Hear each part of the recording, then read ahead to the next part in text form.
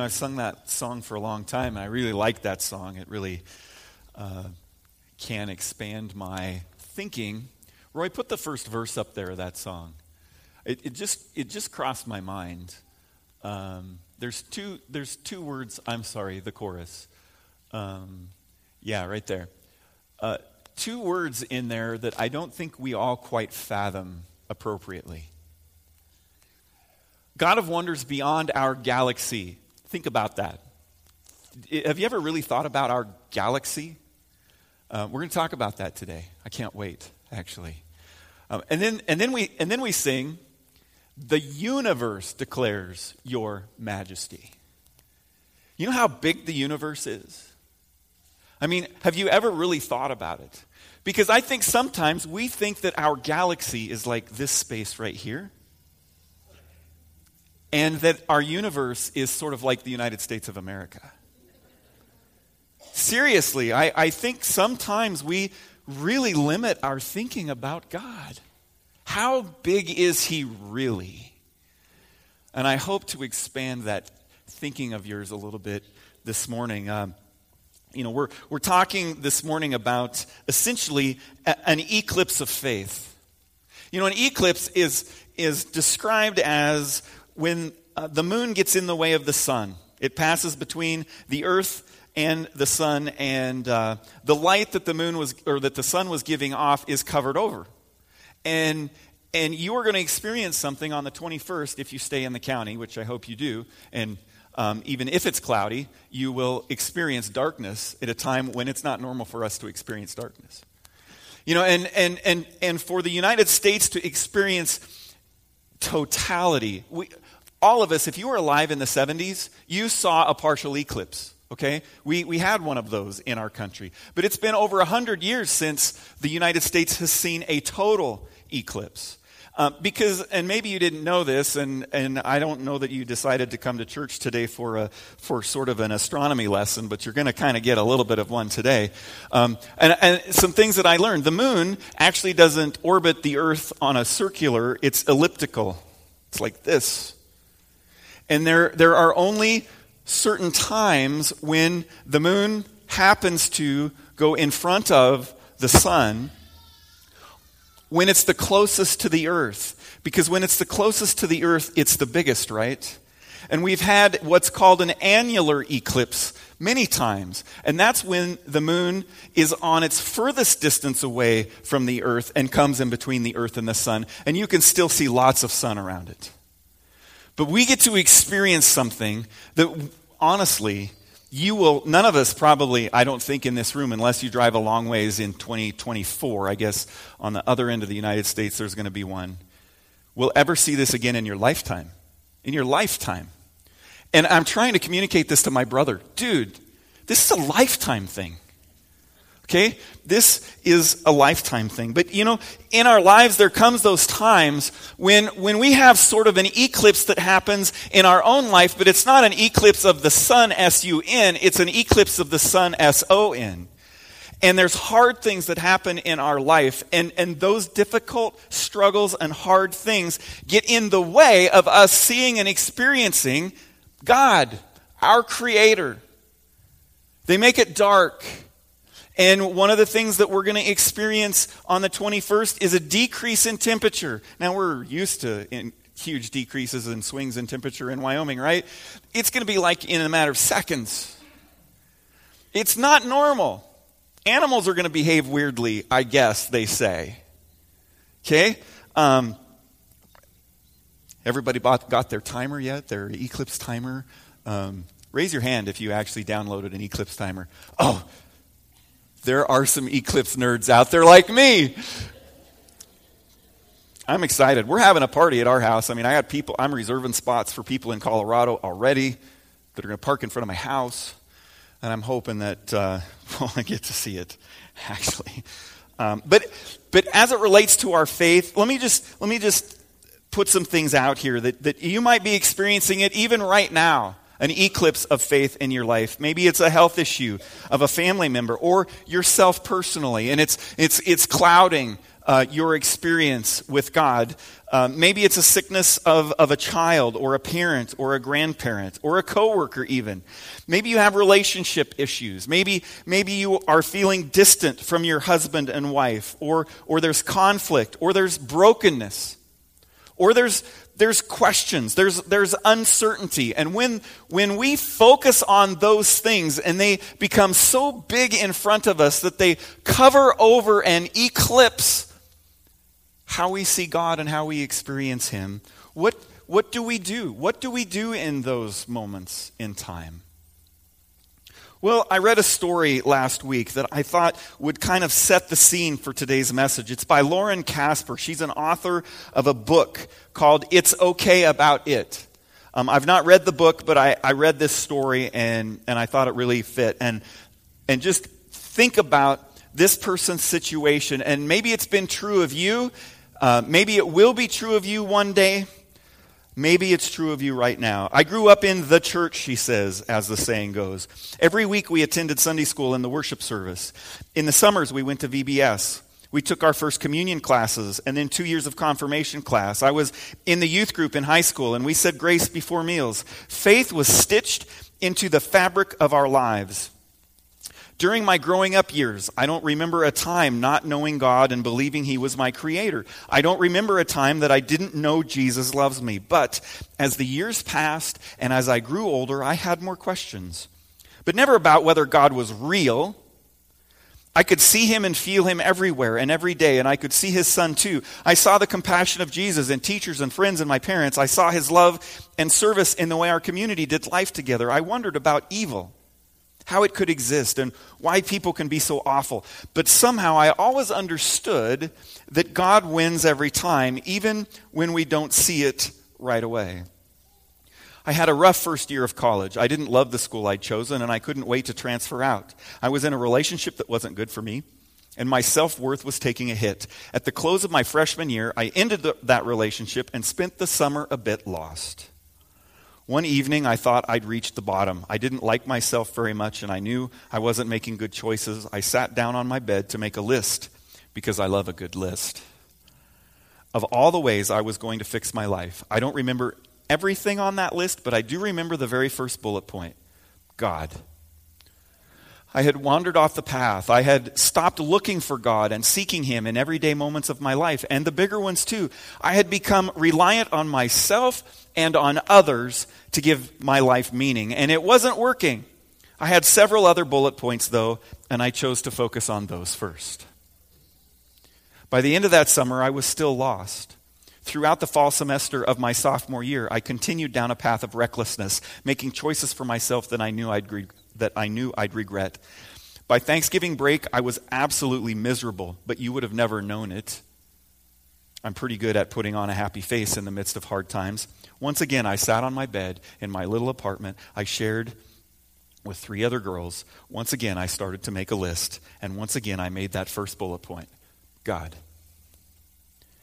This time, though, I didn't keep writing. I just knew that was the answer. I didn't know how, but I knew God was going to be the only thing to help me out of the trench I dug for myself. I prayed for the first time in a long time. The ceiling didn't open up, an angel didn't come chat with me in my room, but I felt something. I felt a little bit better. Last week we talked about how do we seek the will of God? Through His Word, through prayer, and by the power of the Holy Spirit. This is where she's heading right now. I woke up the next morning, I went to class, I did whatever was next on my schedule. Then I went home and thought a lot about my faith and what it meant to me. I prayed again. Then the next day I went to class, and the next day too. And my days went on looking similar for a while. That spring, I joined a Bible study on campus and made some really special friends. I started attending a church again and felt my heart grow a little lighter each day. Life with God is better.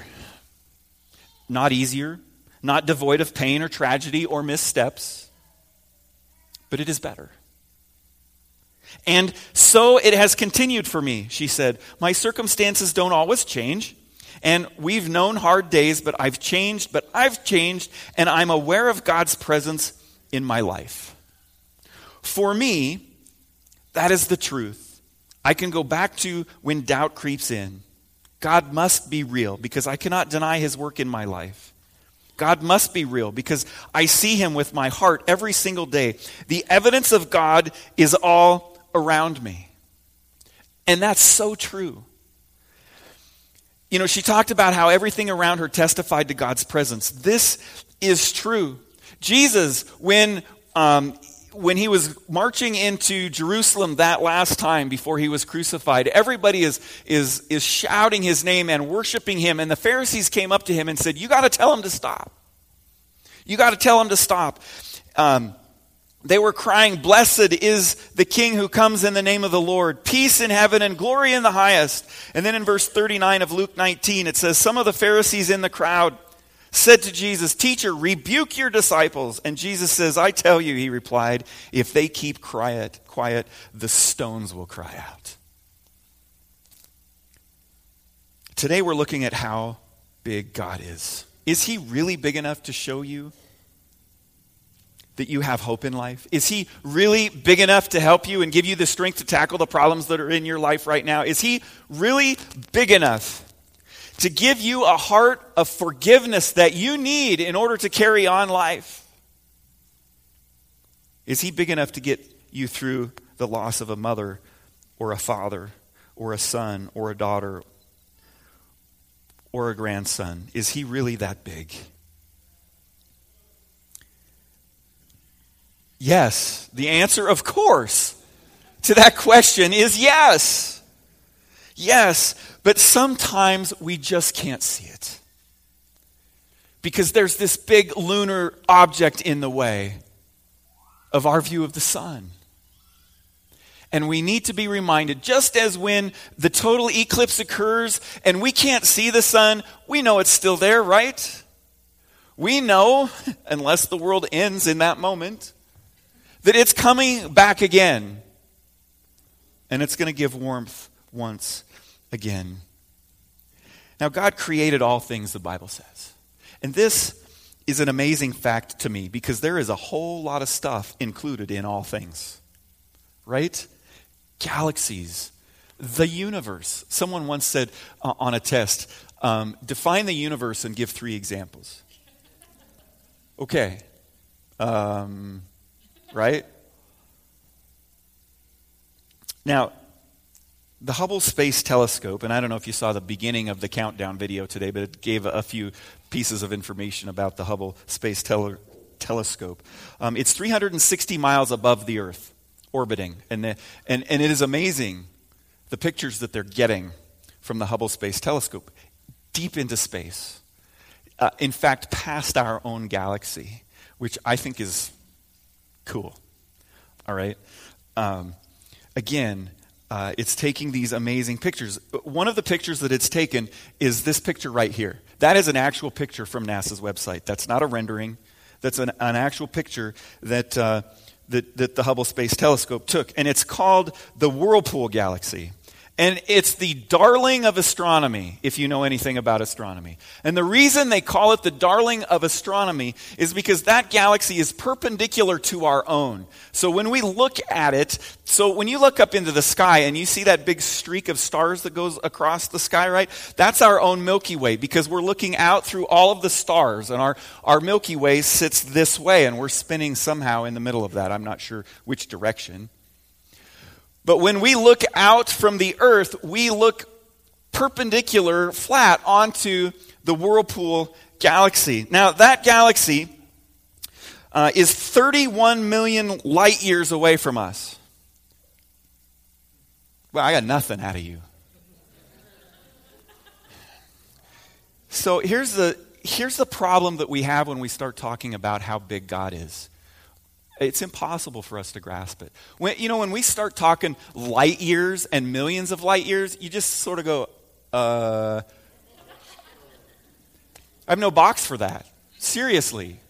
That galaxy is 31 light years away from us. Now, I'm going to try and catch us up to this measuring tool somehow today. But I want to go back to the very, very, very, very beginning. And I know everybody knows this, but I just want to remind us all. Genesis 1:1 and 3 says this. In the beginning, God created the heavens and the earth, and God said, let there be light, and there was light. So get this. God creates the universe, and he doesn't even lift a finger. He speaks, and light comes out of his mouth at 186,000 miles a second.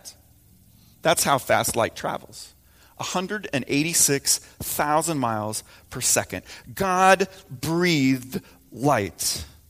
So a light year, and let me do the math for you. A light year is the distance that light travels in a year, which is 5.88 trillion miles. Okay, 5.88 trillion miles is how far you could go in 1 year traveling the speed of light. And this galaxy that we just looked at is 31 million light years away. It's a long ways away. In fact, if you wanted to visit there, you would have to hope or some sort of cryogenic stasis, right? I mean, you've all seen it in the movies. I'm sure there are people that are actually trying to accomplish this, but they put them to sleep and they don't age. So they just sleep for 150 years and then they wake up and they're there, right? We're here. I watched Lost in Space last couple weeks ago. What a dumb movie. But anyway, it was really bad. Anyway, 31 million times 5.88 trillion miles is how far that galaxy is from us. And now a little more info about that galaxy. It's also stunning to me, given that God created all things. In that one galaxy, there are 300 billion stars. Now, I don't know who's counting them or how they figure that out, but there's 300 billion stars in the Whirlpool galaxy. And not only that, they know that there are hundreds of billions of galaxies in our universe. Man, if that doesn't raise the hair on the back of your head, nothing will. Think about how big that is. Billions of galaxies that have billions of stars that are millions and millions, thousands of millions of light years away. So when we think of universe, it's big. When we think of our own galaxy, it's big. Now, Hubble sent back some other images, and I think this is really cool. It's a picture of a black hole that's at the very center of the white light that is in that Whirlpool galaxy. And that's the picture that you see. Now, from other angles, it looks different. I think it could be like the cross on the top of Mitchell Berean Church. It doesn't matter where you're at when you're driving down the road. It looks like a cross. But the thing that just blows me away just about this picture is the fact that the mercy of God, in my mind, that's a cross. And that the mercy of God and the grace of God and the forgiveness of God is not absent anywhere in the universe. It's everywhere. Everywhere. That's how big God is. And I just am amazed at that. Now, a lot of the information that I'm giving you today I got from listening to Louis Giglio. He did a talk on this, and I even forget the name of the talk, but some of this stuff I had to research because he didn't really fill in all of the blanks, but I want to continue to expand your view of how big God is, because again, God spoke these things into existence. And I want to look at 4 stars. 4 stars. Just 4. Okay? The first star that I want to look at is the one that's in our solar system, which is what? It's the sun. Okay? This is the sun. A little more fierce than it looks like with the naked eye, right? The surface of the sun, they say, is 10,000 degrees Fahrenheit, and it's 28 million degrees at the core. I don't know how they figure that out, but, they're scientists. They make estimations and that sort of thing. I thought was really cool. Did you know that the Swedish government is going to send a manned spaceship to the sun?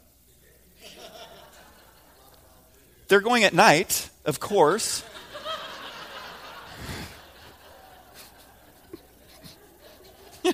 Yeah.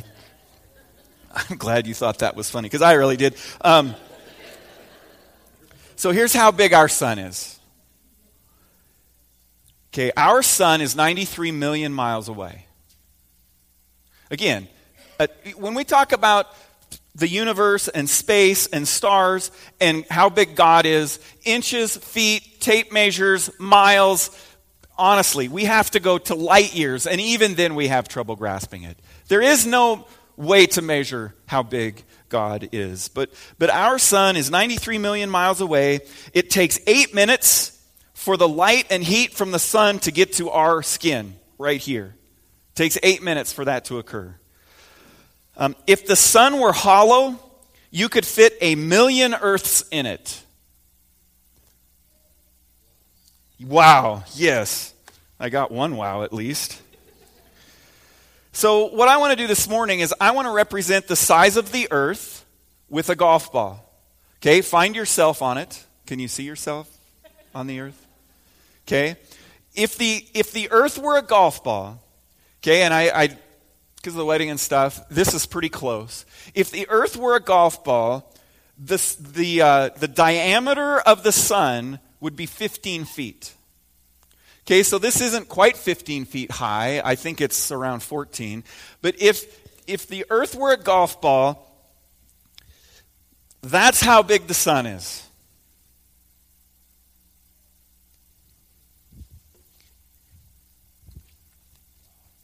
It's the only star in our solar system. Not our galaxy, but it's the only star in our solar system.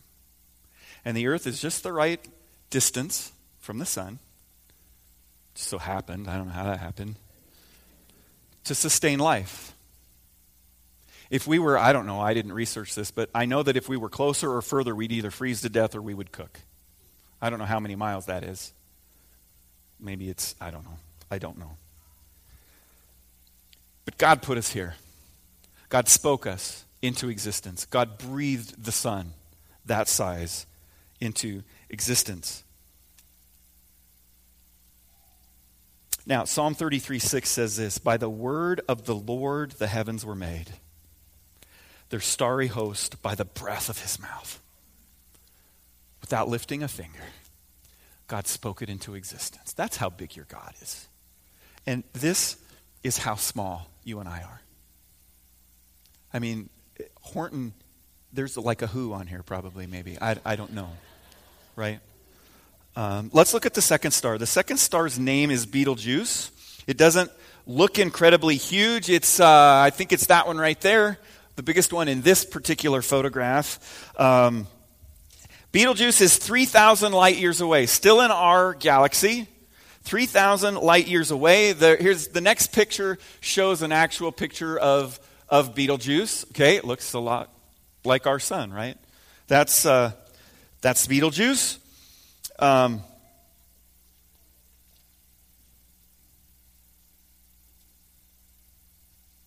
that picture comes again from NASA's website. Betelgeuse is 427 light years away. That star is twice the size. You would think the sun, right? No. That star is twice the size of the Earth's orbit around the sun. Holy cow. Again, every time I mention this, you need to think God created this. God spoke this into existence. That's the God who loves me, who knows how many hairs are on the top of my head. Created that. Okay? Now, Betelgeuse, let's see. Another thing about Betelgeuse, let's see. If the Earth were a golf ball, Betelgeuse would be the height of 6 Empire State Buildings stacked on top of each other. So, we fly to New York, you take your golf ball, you go down, you set it down on the sidewalk. Don't worry about people thinking you're weird because they don't care in New York City. you look at your golf ball, you find yourself on your golf ball, and then you imagine 5 more Empire State Buildings stacked on top of the Empire State Building. That is how big that star is. In fact, you can fit 2.7 quadrillion Earths inside of Betelgeuse. There's a number I haven't used yet. Right? Quadrillion. Oh, no. I'm sorry. That's the next star. Betelgeuse would only hold 262 trillion Earths. Sorry, I jumped ahead in my notes. Okay, now we can't see God, but we can see what He's capable of. And the more advanced our technology gets and the deeper into space they can look, the more in awe we should be. The third star, this is the one where I use the word quadrillion, right? The third star is called Musephi. It's that one right there. And Musephi is 3,000 light years away, still in our solar system. All these stars are actually not our solar system, our galaxy. This thing, Musephi, is enormous. Okay? I mean, if Earth were a golf ball, Musephi would have the same diameter would be the width of 2 Golden State Bridges stacked end to end. Now, again, I want you to think about this. I'm trying to help you realize how big God is and how big these stars are. 2 Golden State Bridges stacked end to end would be not quite 7 miles, I think. I thought I put this in my notes, but I don't see it. I didn't put it in here. It's almost 7 miles, I think. No, it's not. That's not right. It's less than that. Let's say 4. Anybody Googling it right now? I'm surprised. Anyway, when you find it, yell it out, and I'll tell you. You could fit 2.7 quadrillion Earths into Musephi. That's where the quadrillion number comes from. Okay? Now, again, I know it's really hard for us to understand millions and billions and trillions and quadrillions because, I have trouble with, how much it costs me to make my house payment every month. And, you hear the government talk about the national debt being like $17 trillion, and it's just like, there's no way to even comprehend that. That's kind of a fun one to Google. Images of the national debt in $100 bills. Google that. Look at it, an image of that. It is over a football field long. These are $100 bills on pallets, taller than the Empire State Building. That's a lot of $100 bills. Okay? So a quadrillion. What is a quadrillion? A million, or a billion is 1,000 million. A trillion is 1,000 billion. And a quadrillion is 1,000 trillion. Again, I see blank stares because there's just no way, right? So let's do it this way. Let's think about it in seconds.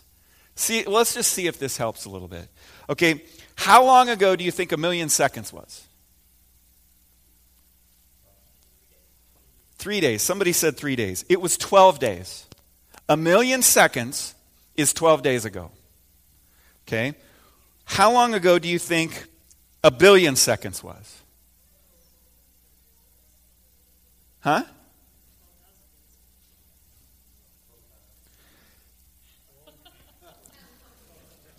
Okay.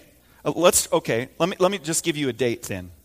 February 1986.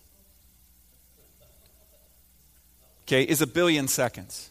Maybe you were thinking last year, that sort of thing. Of course, then there's these smart people in the front row that are actually doing math in their head. What about 1,000,000,000,000 seconds ago? Christopher Columbus, maybe, 1,000,000,000,000 seconds would have been 29,700 BC. These are seconds we're talking about, okay? A quadrillion seconds, when do you think that was? And again, even in seconds, it's like crazy. 30,800,000 years ago. Before creation. Exactly, right? So Musephi isn't even the biggest star that we've found.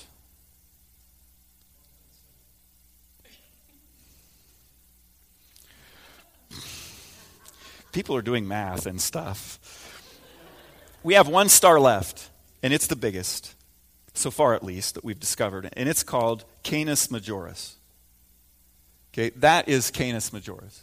I could show you a picture of a close-up, but I don't know if they have one, and it looks just the same as every other star, because these are all red stars. That is Canis Majoris. Isn't that a great name?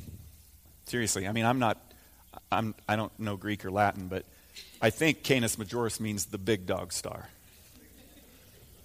Right? The big dog star. Canis Majoris is almost 5,000 light years away from the Earth. Again, still in our galaxy. Our galaxy is between 80,000 and 100,000 light years wide. That's just our galaxy, among billions of galaxies. If the Earth were a golf ball, Canis Majoris would be the height of Mount Everest. This is an object, okay? A real object, Canis Majoris, that God created, that he spoke into existence. And if you took your golf ball and you climbed to the top of Mount Everest and you set it there, and again, that's where I got this number. Mount Everest is almost 6 miles high. You could fit 7 quadrillion Earths inside Canis Majoris if it were hollow.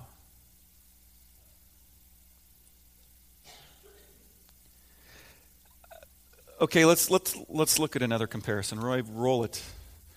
Here's a little video to just show us kind of the stars on our planets. That's our Earth's moon. Mercury, Mars, Venus. Then there's our Earth. Notice Pluto wasn't included. Then there's Neptune, again still in our solar system. Saturn without its rings. Keep an eye on the Earth. There's Jupiter. Earth is gone. Okay, this is our own sun, and that blue is not Earth, that's Neptune. Then Sirius. Plug for satellite radio. Then Pollux, Arcturus, Aldebaran, which we didn't talk about. Regal, which I think is a really cool name for a star. Then Pistil, again, we didn't talk about this one either. Antares A, Antares cousin. Oh, no. Musephi.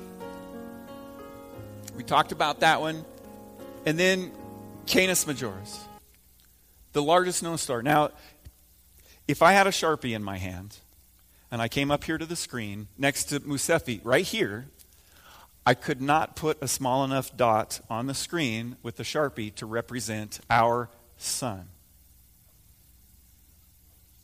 I'm telling you, the universe is big. Our galaxy is big. And God spoke it into existence. Now, when I've been thinking about this, my world, my life, myself, my earth has been sort of shrinking this week. But here's the thing, it's not a bad shrinking. What this does is puts me into perspective of how big my God is, and when he says he loves me and he wants me to be his child adopted into his family, what does that mean? It means of being bigger and greater than even the reality of life in our universe that we could even imagine. Loves me. And when you are facing something really hard and really difficult, you need to think about this golf ball and you need to think about how big your God is. Who breathes matter at the speed of light and creates stars bigger than we can even ever get our hands around.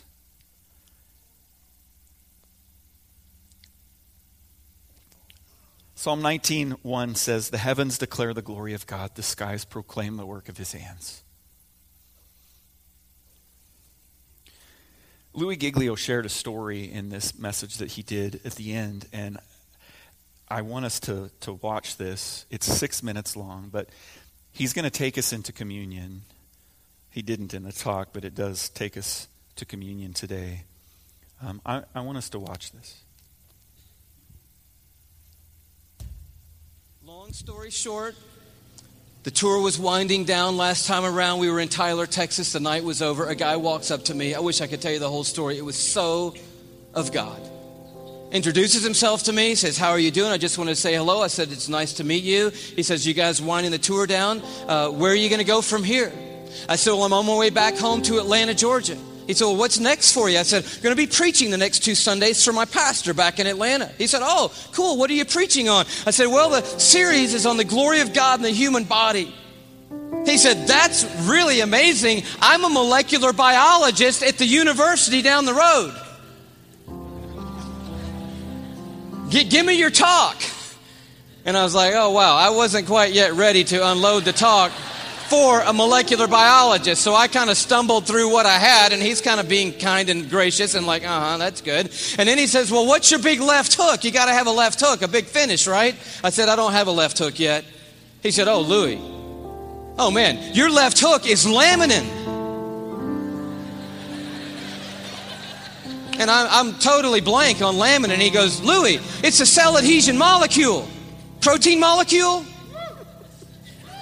Do you know about proteins?" I'm like, "No." He said, "Louis, cells organize into certain molecular structures, and that determines what protein there are. There are between 10 and 60,000 proteins in the human body. We don't even know how many proteins are in the human body. But one of them is a cell adhesion molecule. It's organized into this certain structure, and that tells the cell what its job is in the body. And this one is a cell adhesion molecule." And I'm like, "All right." He said, "No, Louis, it's like the rebar of the human body. The steel they put in the concrete when they lay the foundations of things, it's that stuff. It's holding your membranes together. It's the glue of the human body, Louis. It's laminin. You got to tell them about laminin." And I'm like, "I promise you, I'm going home and tell them about laminin. And I'm sure when I do, revival is going to sweep across the church and probably around the world when I tell them." He said, No. You got to see laminin." I'm like, "Okay, let's see it."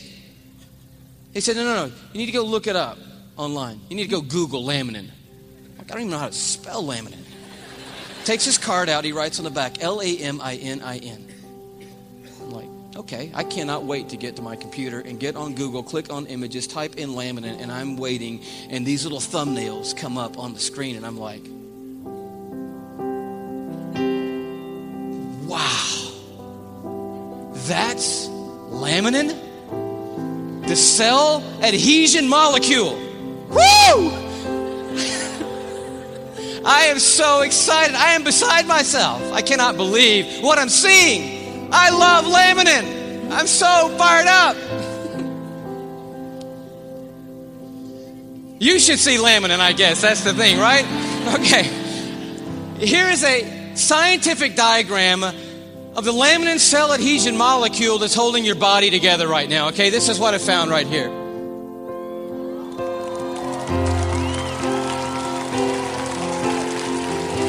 No, come on, that's crazy. That's just crazy. I just can't believe it. I emailed that guy back so fast, I'm like, wow, what in the world? He said, "You want to see an actual laminin molecule?" I'm like, "Oh no, man, the diagram was cool for me. I'm happy with that. Don't bother sending anything else." I'm like, "Yes!" And he sends me this image, an electron microscopic image of an actual laminin protein molecule. It looks just like this.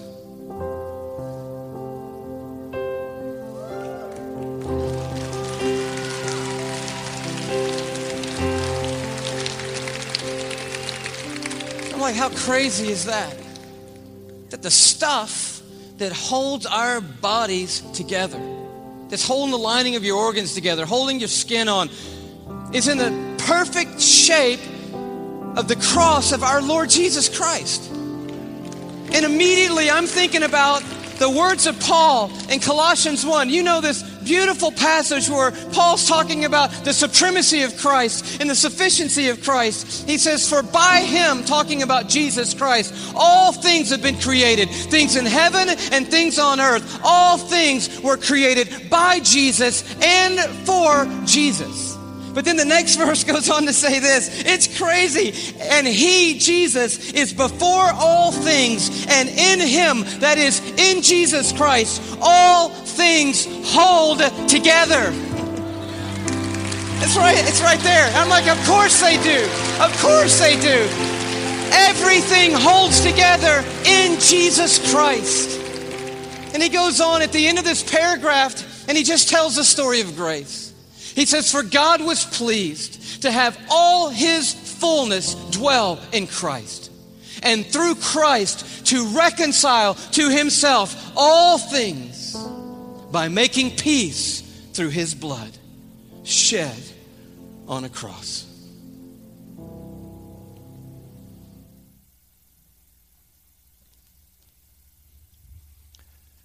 So from the very big to the microscopic, in Christ all things hold together.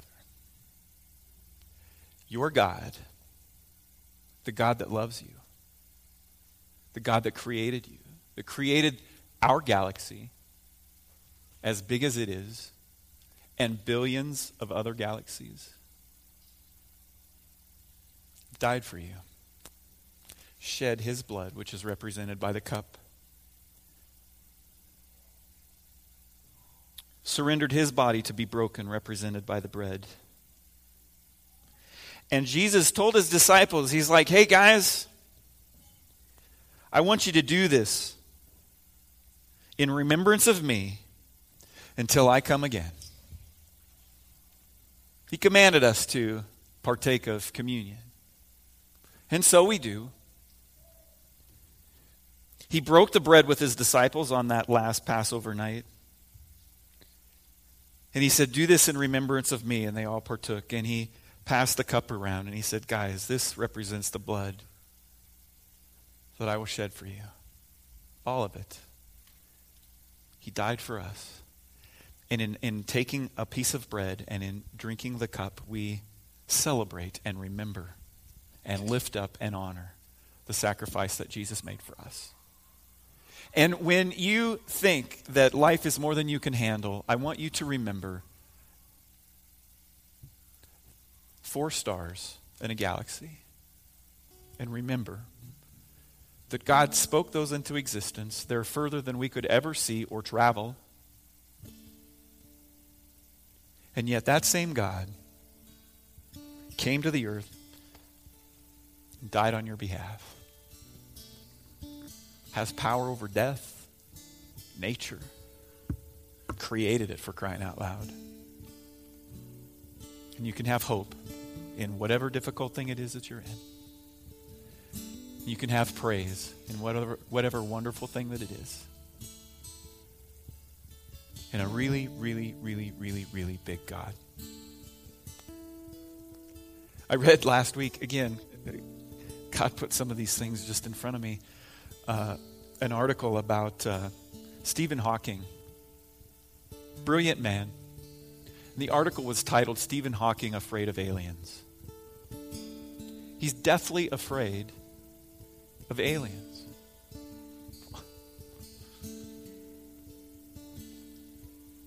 I mean, I don't know, maybe in some distant galaxy an alien exists. I mean, I can't prove it or I can't disprove it.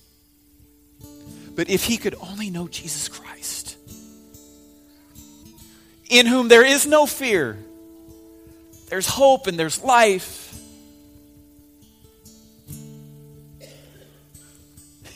His advice was, if aliens contact us, let's not return the call. We just don't want to go there, he said. So this morning as we do this last song and the servers come forward, they're going to pass the bread. As a Christ follower, take a piece of bread, and they're going to pass the cup. Take a cup. And after you've worshiped, you've prayed and you've thought, celebrate the sacrifice that Jesus made for you. And seriously, the fact that he doesn't want us just to worship him as this big, distant God, but he calls us into a relationship with him. One where the things that we say and the prayers that we cry out to, we know that he hears us and that he speaks to us and that we see him present in all the things around us. Lord Jesus, thank you for this day. Thank you for modern science and the ability to see distant into our universe and your universe. Help us, Lord, as we leave here today to have gained a different perspective of how big you are. And maybe that makes us feel small, but I pray, Father, that as we feel small, that it would be a reverent fear of you, knowing that if you are for us, who can be against us? What could ever be against us? We honor you, we celebrate. In Jesus' name.